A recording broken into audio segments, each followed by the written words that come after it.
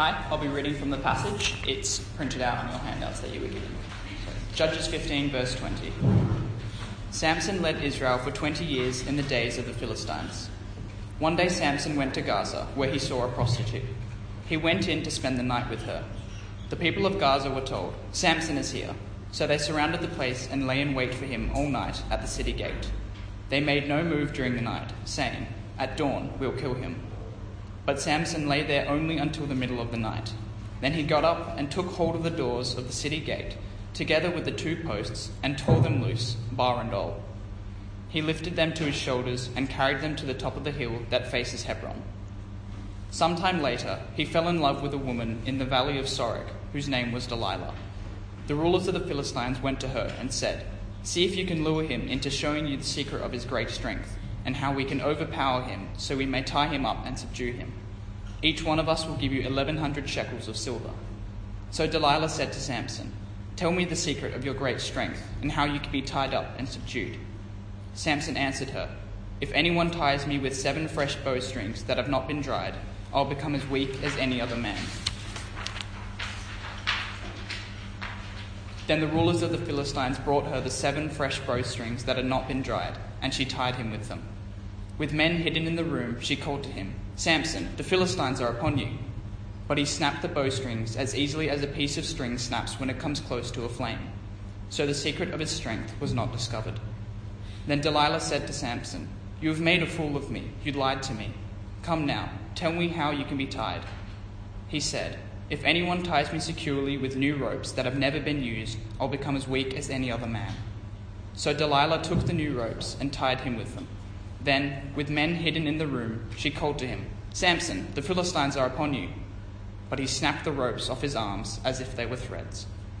Delilah then said to Samson, "All this time you have been making a fool of me and lying to me. Tell me, how can you be tied?"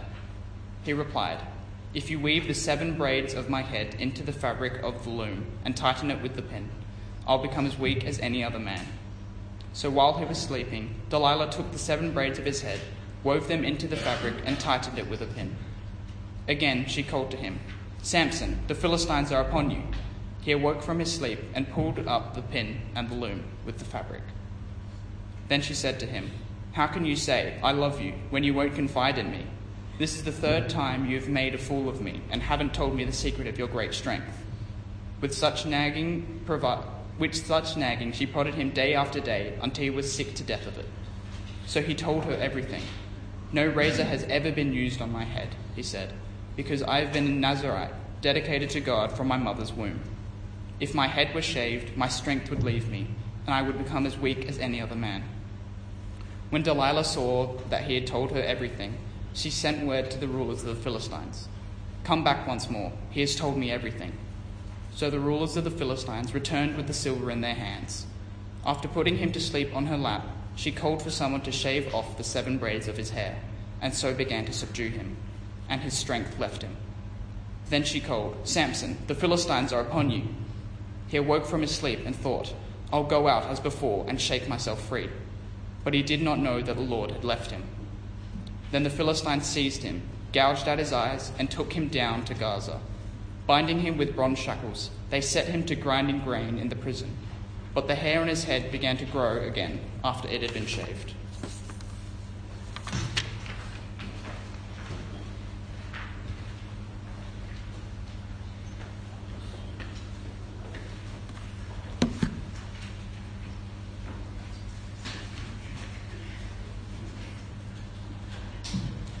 Thanks, Dan.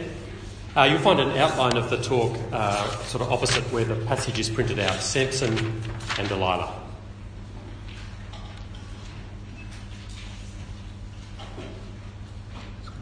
Yeah. Okay. Well, I reckon Samson is probably the closest character in the Bible to one of your superheroes, isn't he?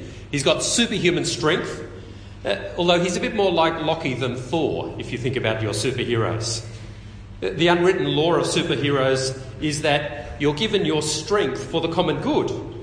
They're sort of a test of character as much as a privilege.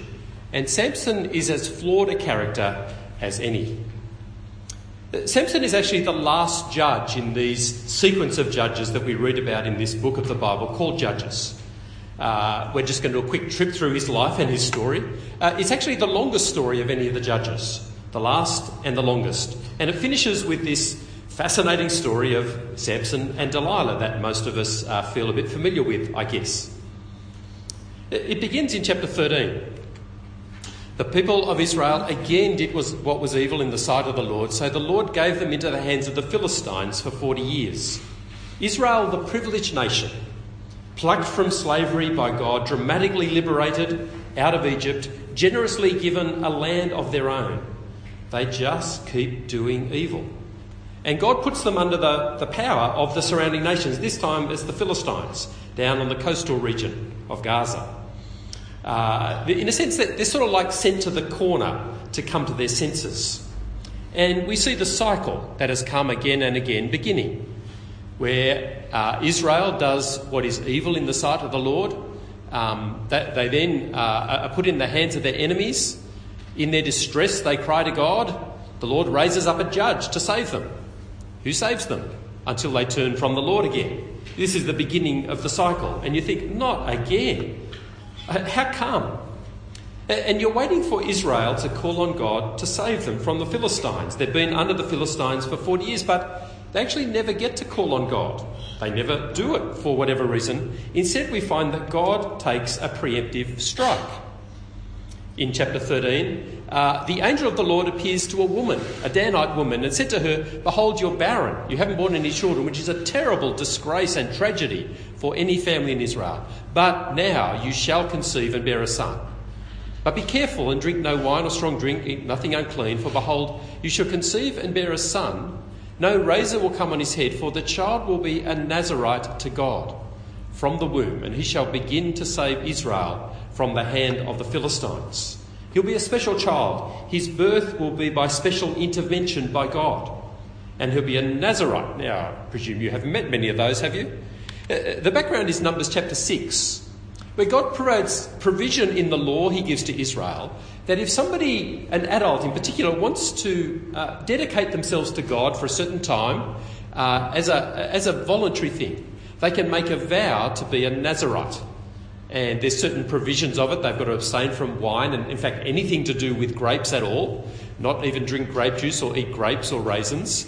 And during the entire period of their vow, whether that's a year or 5 years, no razor is to be used on their head. Their hair's just to grow long and woolly because they're to be holy, different, separate for the whole period of their dedication to the Lord. They've got to let their hair grow long. Well, that's what this child is to be, except this isn't voluntary. This isn't as an adult. This is from the time he's born. He's to be like that. And he has a special destiny. He shall begin to save Israel from the Philistines. God will call him to be a judge like Othniel and Ehud and Deborah and Gideon, a hero. And we've got high hopes for this guy because he's born in a special way like none of the others have.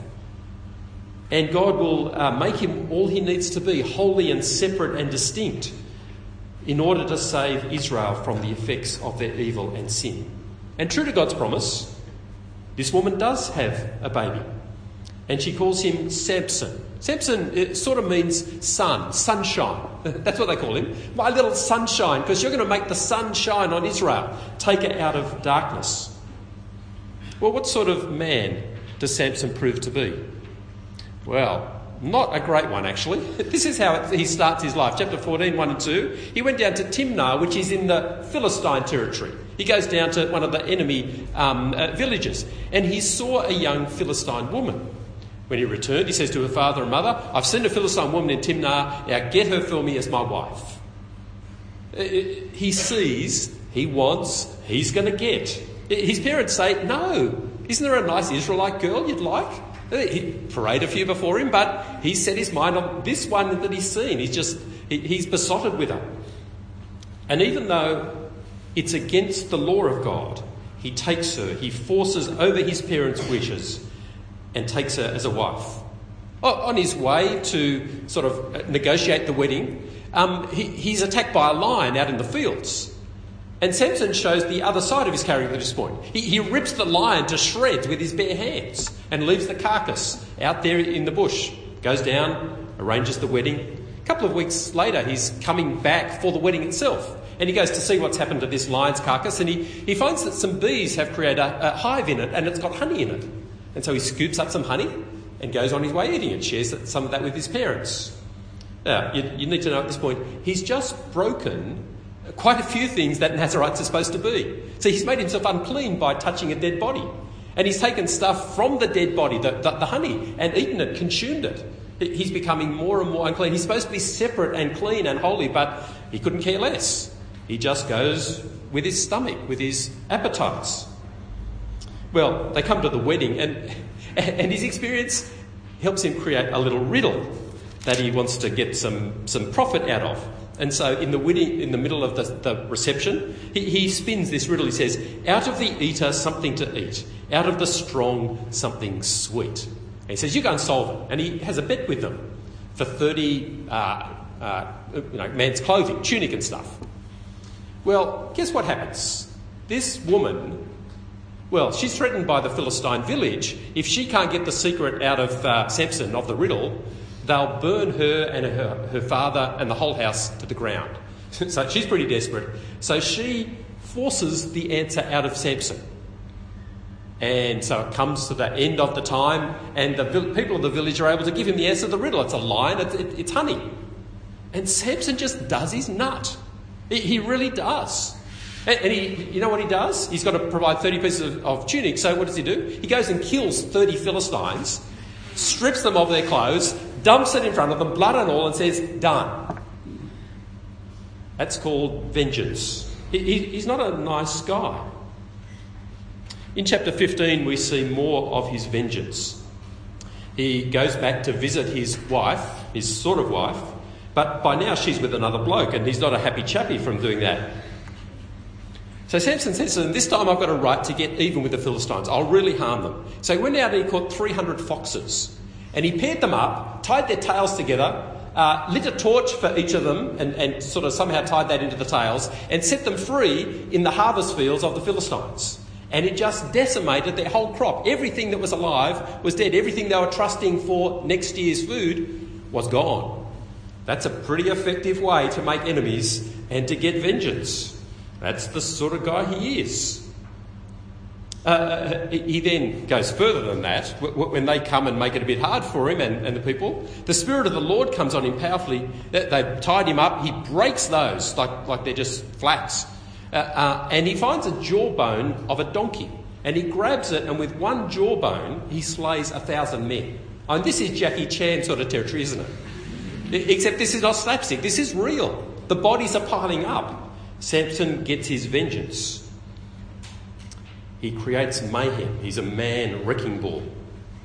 And then we come to the chapter that was read for us in chapter 16, which is the climax of the story. And it begins in a pretty unusual way.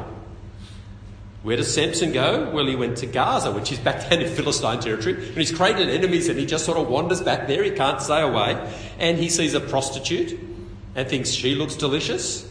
And so off he goes. The people of Gaza, the Philistines, they recognise him. They think this is our chance. And so they close the gates of the city. It's a walled city with big gates, the only way in and out. And they wait for him to come out. They think he'll come out at dawn, but he surprises them. He comes out at midnight. And he grabs hold of the city gates, these huge gates, and their posts and everything else, and he just rips them off their hinges and carries them all the way to Hebron. 60 kilometres, up 1,000 metres, and dumps them on this hill in Hebron. And that is Herculean, isn't it? Hercules, that's that sort of thing. It's like grabbing, I don't know, the Amity down in Albany and dumping it on top of Bluff Knoll. That's what he does. Incredible feat of endurance and power. He doesn't just smash open the city gates. He leaves the whole city open and vulnerable, like a crazed gorilla. There's his war trophy. The Philistines and Israel. And he actually, by what he does, he increases the tension and difficulty between the Philistines and Israel. Israel, at one sense, find it harder now because the Philistines come down heavier. And then another woman appears on the scene. They're just woman after woman in this story. Again, she's a Philistine woman. This time we're told the name, Delilah, the legendary seductress, although it's actually Samson who's besotted. And he begins this affair with Delilah. And he puts himself in a very vulnerable situation.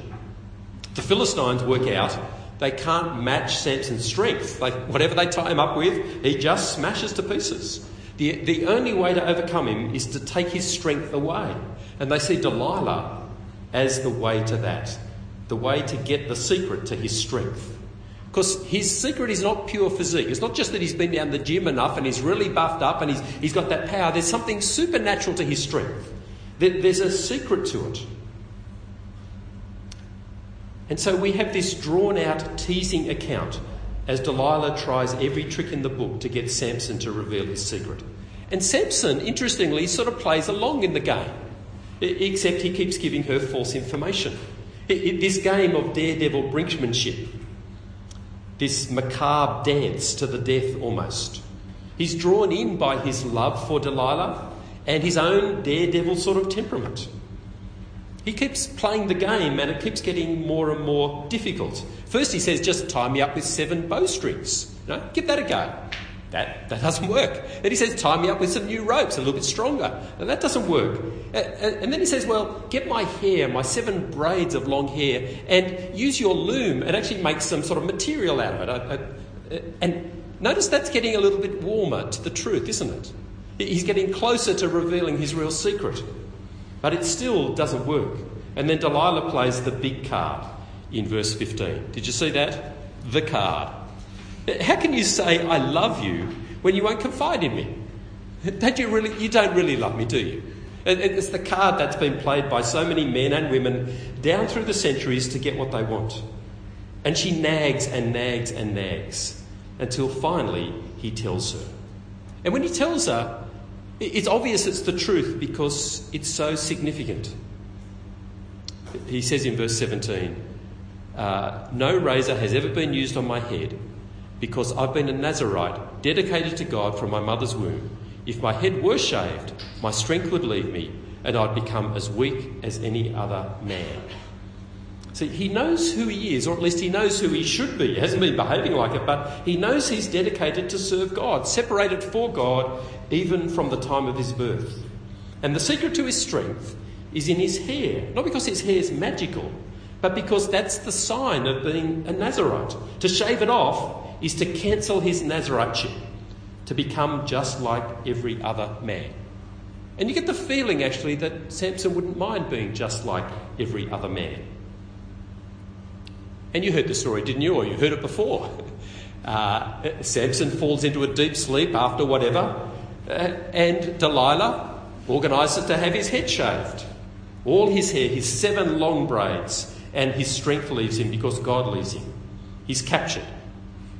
And they pluck his eyes out, which is ironic, isn't it? Because his eyes have led him into all this stupid stuff. It's always his eyes, and they pluck them out. He can't see anymore. He's blinded. But the story has a twist. You might think that's the end. They've subdued him. But verse 23, the rulers of the Philistines assembled to have a great sacrifice to Dagon their god and to celebrate, saying, our God has delivered Samson our enemy into our hands. When the people saw him, they praised their God, saying, our God Dagon has delivered our enemy, the one who laid waste our land and multiplied our slain. While they're in high spirits, they shouted, bring out Samson to entertain us. He's going to become the party entertainment. So they called him out of prison and he performed for them, whatever it might have been, humiliated before them all.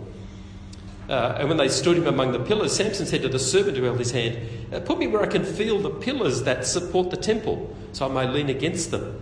Now the temple of Dagon was crowded with men and women. All the rulers of the Philistines were there. On the roof were about 3,000 men and women watching Samson perform. This really is a party. And then Samson prayed to the Lord, Sovereign Lord, remember me. That's a very poignant thing to ask. Because in the Bible, to ask God to remember, is not to ask God to sort of wake up from a stupor, as if he's forgotten things. It's to ask God to act in accordance with his promise. You see, God had promised that this one, Samson, would begin to liberate his people from the Philistines. It doesn't look like that at all at the moment, does it? It's the exact opposite. Here's Samson under the Philistines, their plaything. Remember me. Please, sovereign God, strengthen me just once more, and let me with one blow get revenge on the Philistines for my 2 eyes. See what he's after still? Vengeance. That's what he's after. Personal vengeance. Then Samson reached toward the 2 central pillars on which the temple stood, bracing himself one way and the other. He said, let me die with the Philistines. And he pushed with all his might, and presumably with the might that God gave him. And down came the temple on the rulers and all the people in it. Thus he killed many more when he died than when he lived. You've heard that story before? It's a twist at the end. He just wants vengeance, but in his vengeance there's this tragic triumph. He begins the liberation of Israel from the Philistines. Their God is crushed. Their leaders are killed. It takes another 30, 40 years before they're actually liberated. But this is a blow versus God's enemies, a rival to God, which is achieved not in his life, but in his death. Well, what do we do with this story? It's a great story. You can make movies of it. People have. And there's many lessons about the danger, the destructive danger, the power of our sexual drives and our drive for vengeance. And those things are real and true. Guys especially, learn from it. There's a sobering reality check for our dreams of being superheroes, which most of us quietly harbour somewhere. But there's a wider, deeper significance in this story for Israel, for God's people, and therefore for us. Because I don't know whether you recognised it, but Samson mirrors Israel at almost every point. He's separated from other people in the same way that Israel was separated from other nations, consecrated to God, to serve God for his whole life, just like Israel was separated from other nations to serve the living and true God. He's supposed to be clean and holy, live that way all his life, but he's continually breaching that, contaminating himself, just like Israel does time and time and time again. He'd actually rather be just like other men, not special in any way. Like Israel wants to just be like the nations around them.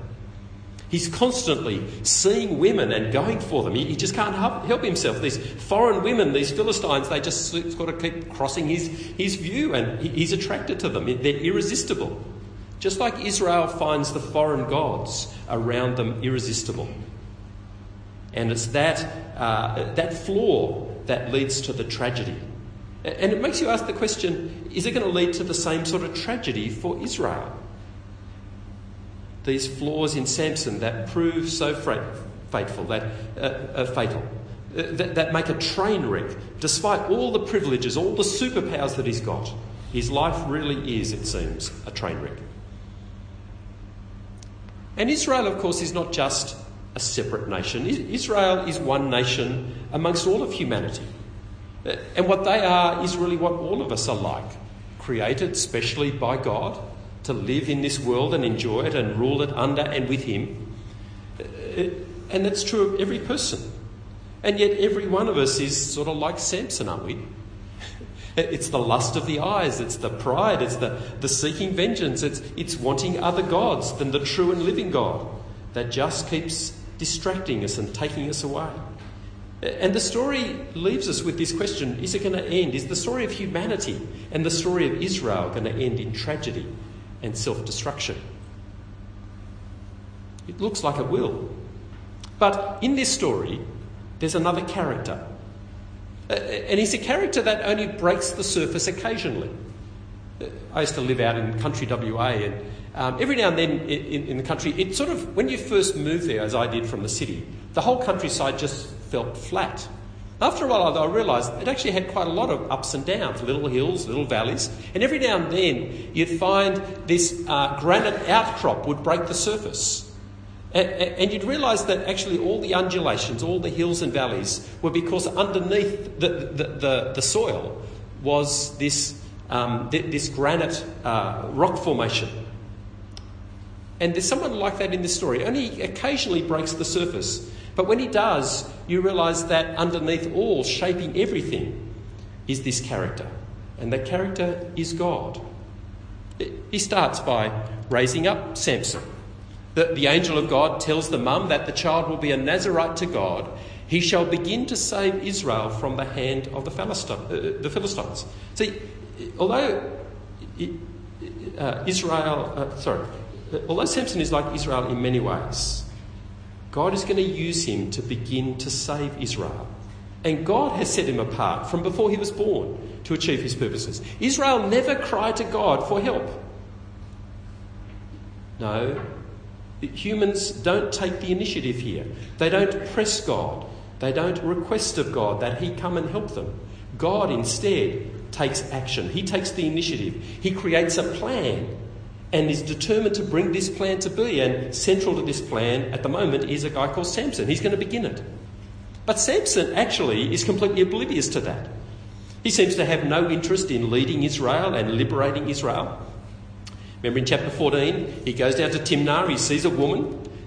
That's not a strategic move on his part because he wants to do a bit of spy work amongst the Philistines. It's just that he's seen a woman, and if he sees a woman, he's going to have the woman. But notice what God says about it. Now Samson said to his father, "Get her for me, I want him, she's the right one." His parents didn't know that this was from the Lord, who was seeking an occasion to confront the Philistines, for at that time they were ruling over Israel.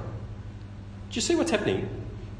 Samson's got no strategy whatsoever. He doesn't know what he's doing. He's just being led by his groin. But God has a strategy even in that. He is stirring up a confrontation. This is from the Lord, a strategic plan God is putting into effect. And Samson, although he's being led by the groin as far as he knows, he's actually being led by God. Do you know this God? So this is a God who's sovereignly working not just in good things that happen, but in the evil things that happen. In the good intentions and motives and in people's oblivious evil motives. So often we think that God can't do that.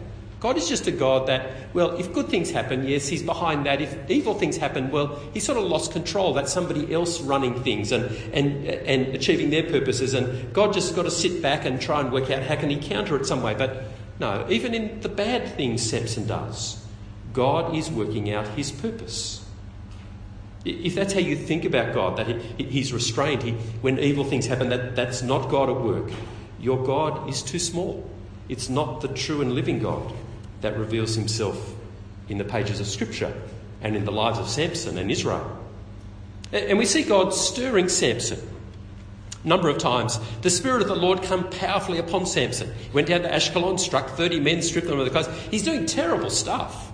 Again, in chapter 15, the Spirit of the Lord came powerfully on Samson again. The ropes in his arms, finding the jawbone of the donkey, he struck down 1,000 men. I mean, what he's doing is, in one sense, is just pure, unadulterated vengeance. And yet God is giving him the power, this extraordinary crazed strength, to do it. Some of us might be shocked at God empowering Samson to kill. Well, we need to remember that actually killing Philistines was his job. That's what it takes to liberate from oppression. But shocking, more than that, is his reason for killing. Him as just hot-blooded personal vengeance. Understandable, but not commendable at all. Why would God give him the power to do that? Well, God's purpose is not Samson's vengeance, but to begin the liberation of Israel through Samson. God is not left impotent by our mangled motives and actions. He uses even those for his purposes. And my guess is, as you look back on your life, you can see all sorts of ways in which you've done things for wrong and mangled motives. Have you stuffed up God's plans and purposes? No, never. God is bigger than that, more powerful than that, more brilliantly wise than that. And we see God at work too in Samson gaining this victory in the end, in chapter 16. Through Samson, this pseudo-hero, God gains a victory over the pseudo-god Dagon.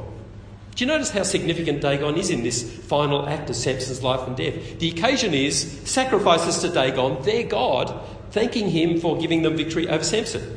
They praise God for delivering Samson into their hand. And the place it happens is the temple of Dagon, the place where he's worshipped and honoured. And it's that temple that comes crashing to the ground when God strengthens Samson. He kills Samson and he crushes Dagon and his temple and his worshippers. The Dagon is no real God. He's no emanation of the real God. It may appear for a while that Dagon has the power, but only for a while. He doesn't really have it. He's just a piece of granite. So I hope you see in this story of Samson the shadow, not just of Israel, but of Jesus. Samson is a flawed sort of anti-hero that God used despite his gross failings. Jesus was and did everything that Samson should have been, could have been, you might say. Remember Jesus, who was born supernaturally, wasn't he? An angel announced to his mum that she would have a special child. And that special child was God's gracious, loving provision to deliver us from the oppression of our enemies. It was planned and provided for, not because we asked God to help, but because we hadn't. God demonstrates his own love for us in this. While we were still sinners, while we were still enemies, Christ died for us. And like Samson, Jesus is empowered by God's Spirit with superpowers to be used against the powers of evil. This is how Peter describes Jesus. Anointed by God with the Holy Spirit and power, he went around doing good and healing all who were under the power of the devil, because God was with him. See, unlike Samson, Jesus didn't use those powers for personal vengeance or profit, but to release people from the power of Satan and sickness and death. The polar opposite to Samson at this point, more like Superman, but so much better. And we see in Jesus God sovereignly working his salvation, his decisive victory to liberate his people through the death of his man, through actually leaving his man to die, the death of public shame. But that death was no accident. It was no mere clever opportunism on God's part. He noticed it was going to happen. He thought, I can do something good out of this. No, it was it was what God had willed and decided beforehand should happen. What looks like victory for God's enemies ends up in God's brilliant plan being their defeat and destruction. And what does it tell us about the story of humanity? How will it end? Is it going to end in mere tragedy, a rubble of human fighting and lust and vengeance and sin? No, because God has begun to deliver humanity from the power of evil through Jesus. Philosophy can't do that for you. Muhammad can't do that for you. Material prosperity won't do it for you. But Jesus has done it and will bring it to completion when he returns. And so the question it leaves all of us with is, are you on board with Jesus? Or are you still sort of hoping in your Dagon or whatever else it might be that they might prove adequate? Now, Jesus is the one who's actually done it. He died, and in his death, he crushed sin and evil. And in God's kindness, he rose again to be our Lord and Saviour.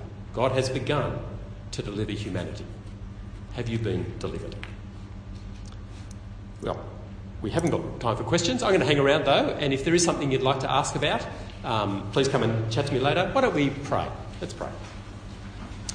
Our God and Father, we are stunned and shocked in some senses by this story of Samson.